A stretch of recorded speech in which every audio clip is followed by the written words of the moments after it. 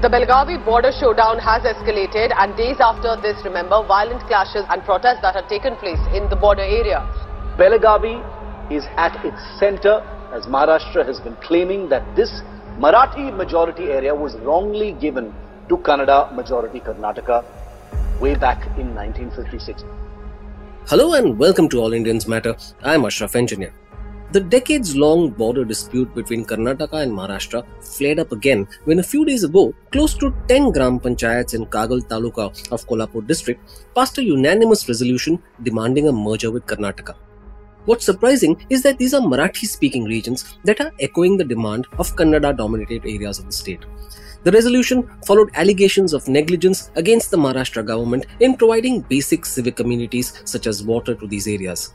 In the past, there has been similar action by Jat in Sangli district, Akalkot in Solapur district, and 10 villages in Devni taluka of Latur district. What is the border dispute all about, and what comes next?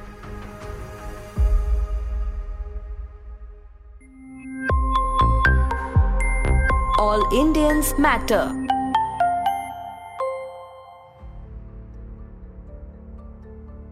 The trigger for the Kaagal resolution was the Maharashtra government's decision to supply water from the Dudhganga river to Ichalkaranji, a town with 5 lakh residents. This was strongly opposed by the Dudhganga Bachao Kriti Samiti, which represents the Kaagal Gram Panchayats and feels that water should be supplied to the Panchayat areas instead.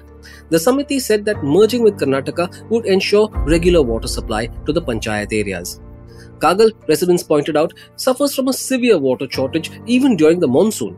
If water from Dudhganga is diverted to Ichalkaranji, this shortage would worsen. Kaagal is close to the Karnataka border and more than 90% of its residents are Marathi speaking. What's ironic is that it is within Maharashtra's borders, but people in this region rely on Karnataka for services such as education, for which they travel to the nearby town of Nippani. Maharashtra Chief Minister Eknath Shinde, scurrying to placate the villagers, offered a Rs 1,900 crore development package and assured essential amenities within a year after the resolution passed in Jat taluka. As I said, the resolution to merge with Karnataka is not an isolated incident. Last December, 11 gram panchayats of Akalkot expressed a similar desire, prompting the police to issue notices to them. These panchayats cover around 42 villages and have a significant Kannada-speaking population. The reason cited was similar: lack of development. 11 panchayats covering 25 villages in Jat taluka and 10 villages in Devni taluka have also presented similar resolutions to district collectors in the past. Last year, then Karnataka Chief Minister Basavaraj Bommai said Karnataka was thinking of laying claim to Jat taluka, prompting angry protests by both pro-Kannada and pro-Marathi activists. Union Home Minister Amit Shah then forbade both states from claiming any territory before the Supreme Court gives its verdict on the matter. Incidentally, at that time, both states were BJP-led, but Karnataka has since elected a Congress government. Despite Amit Shah's directive, the Karnataka Assembly passed a resolution to not cede any territory to Maharashtra, further stirring the pot. Not to be left behind, the Maharashtra Assembly passed a resolution to legally pursue the inclusion within the state of 865 Marathi-speaking villages from Belgavi, Karwar, Nippani, Bidar, Bhalki and others that are within Karnataka now. So what's the dispute all about?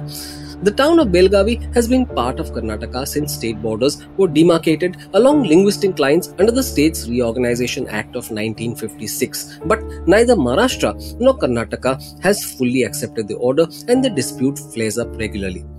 In 1957, Maharashtra demanded a rethink of the border. In a memorandum to the Union Ministry of Home Affairs, it claimed 814 villages and 3 urban areas of Belgavi, Karwar and Nippani as part of the Bombay Presidency before independence. In 2004, it filed a petition in the Supreme Court claiming Belgavi. Karnataka is in no mood to relent either, maintaining that Belgavi is part of it and that it is beyond dispute. In 1966, at Maharashtra's insistence, then Prime Minister Indira Gandhi established a one-man commission led by Meher Chand Mahajan, the third Chief Justice of India.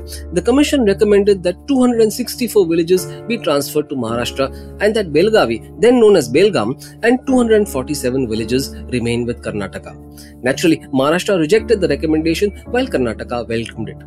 It's the Mahajan Commission report that Karnataka regularly cites to argue that Belgavi is part of it. There was also a 4-member committee formed by the feuding states in 1960, but it failed to arrive at a consensus. Karnataka, meanwhile, also argued for the inclusion of areas in Kolhapur, Solapur and Sangli districts within its territories. To underscore its claims, from 2006, Karnataka started holding the winter session of the legislature in Belgavi. For this, it built a massive secretariat along the lines of the Vidhana Soda in Bangalore.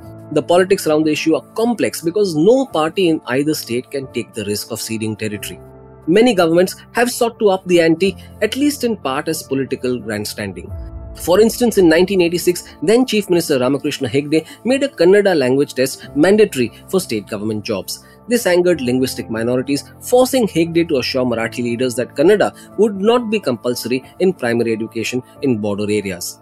Meanwhile, over the decades, Belagavi itself has changed significantly, demographically and economically.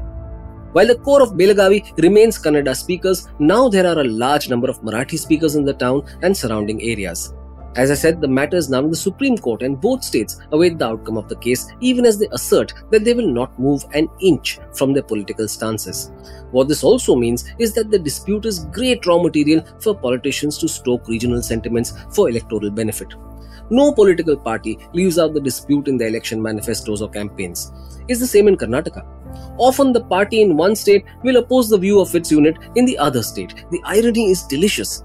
Meanwhile, the ramifications of the stalemate can mean, as we've seen in Kaagal, frustration and anger on the ground.